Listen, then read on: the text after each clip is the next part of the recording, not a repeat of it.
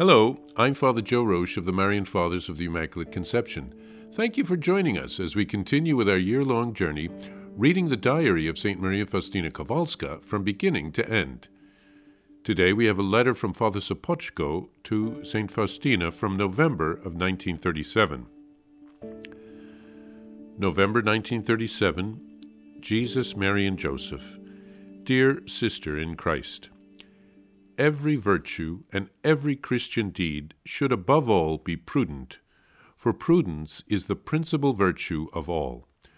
Prudence strongly resists haste to the extent that many people, feeling compelled to do something, purposefully restrain from executing a deed in the conviction that if they carry it out, they act badly. The Lord God, too, does not recommend unnecessary haste, and he himself acts calmly in accordance with his eternal plan. He does not require haste from his servants, but prudent and discreet actions. Masters of the spiritual life say that where there is haste, there is no divine action. That is why we too must not act needlessly with haste.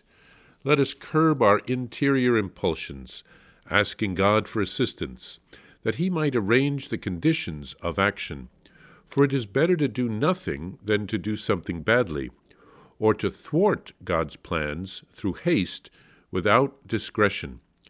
I see God's action in this whole matter, and that is precisely why I do not advise you to rush, as everything happens in its time. When God has determined what God has determined will happen, even if the greatest obstacles were to mount, for who is able to oppose the Creator?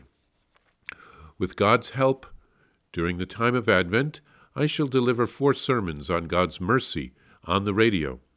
The first one will be broadcast on the 28th of the current month, that is, on the first Sunday of Advent. Please pray that I will be able to push through the sermons on God's mercy on radio during Lent as well, and on Low Sunday. I have talked to the nuncio about the feast of God's mercy, and he promised me to think it over and then summon me to discuss the details. I do not know yet if I should tell him where this idea originated. Please pray for God's light for me, as well as for His Excellency, the Archbishop Nuncio Cortesi, who can do a lot. I have also undertaken certain other steps in this matter, but great obstacles are mounting, and that is why I need a lot of prayers and God's grace, which I am imploring. I commend you to God's care, sister, while I in turn commend myself to your prayers and send you my best Christmas wishes. Reverend M. Sopoćko. In her letter, St. Faustina had spoken of feeling strong inner impulsions to move forward with the plan to found the new community. But she doesn't want to act in haste, which might harm God's plan. In his reply, Father Sopoćko speaks about the virtue of prudence. He cautions her against all haste.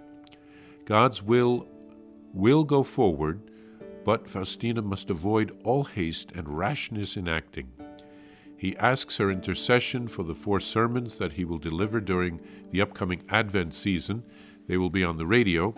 He hopes to be able to do the same thing during Lent of 1938 and on the octave of Easter, the day that would eventually become Mercy Sunday. He mentions having talked to the papal nuncio in Poland about the Divine Mercy feast, and the nuncio wants to discern the matter further. If he is open, he could be a great help to them because of his contacts in Rome. Finally, Father Sopoćko asks for her prayers, and he promises to continue to pray for her.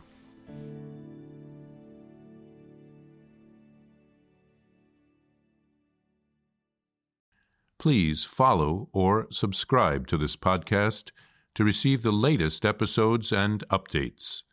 If you have enjoyed this podcast, I invite you to leave a review. Reviews greatly improve our podcast ranking and will help other people throughout the world find St. Faustina's diary in a year. Remember, Jesus promised St. Faustina in diary number 1075, souls who spread the honor of divine mercy are protected by God like an infant by a gentle mother. Please help us spread the message of divine mercy. Thank you, and God bless you.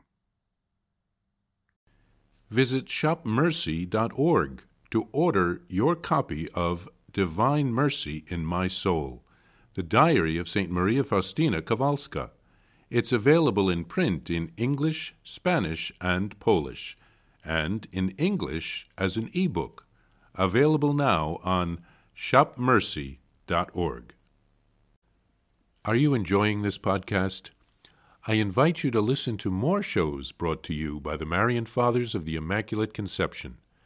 Join us daily for enriching spiritual content, which will help you on your journey with Jesus Christ. Simply visit DivineMercyPlus.org for a complete list of our shows. That's DivineMercyPlus.org.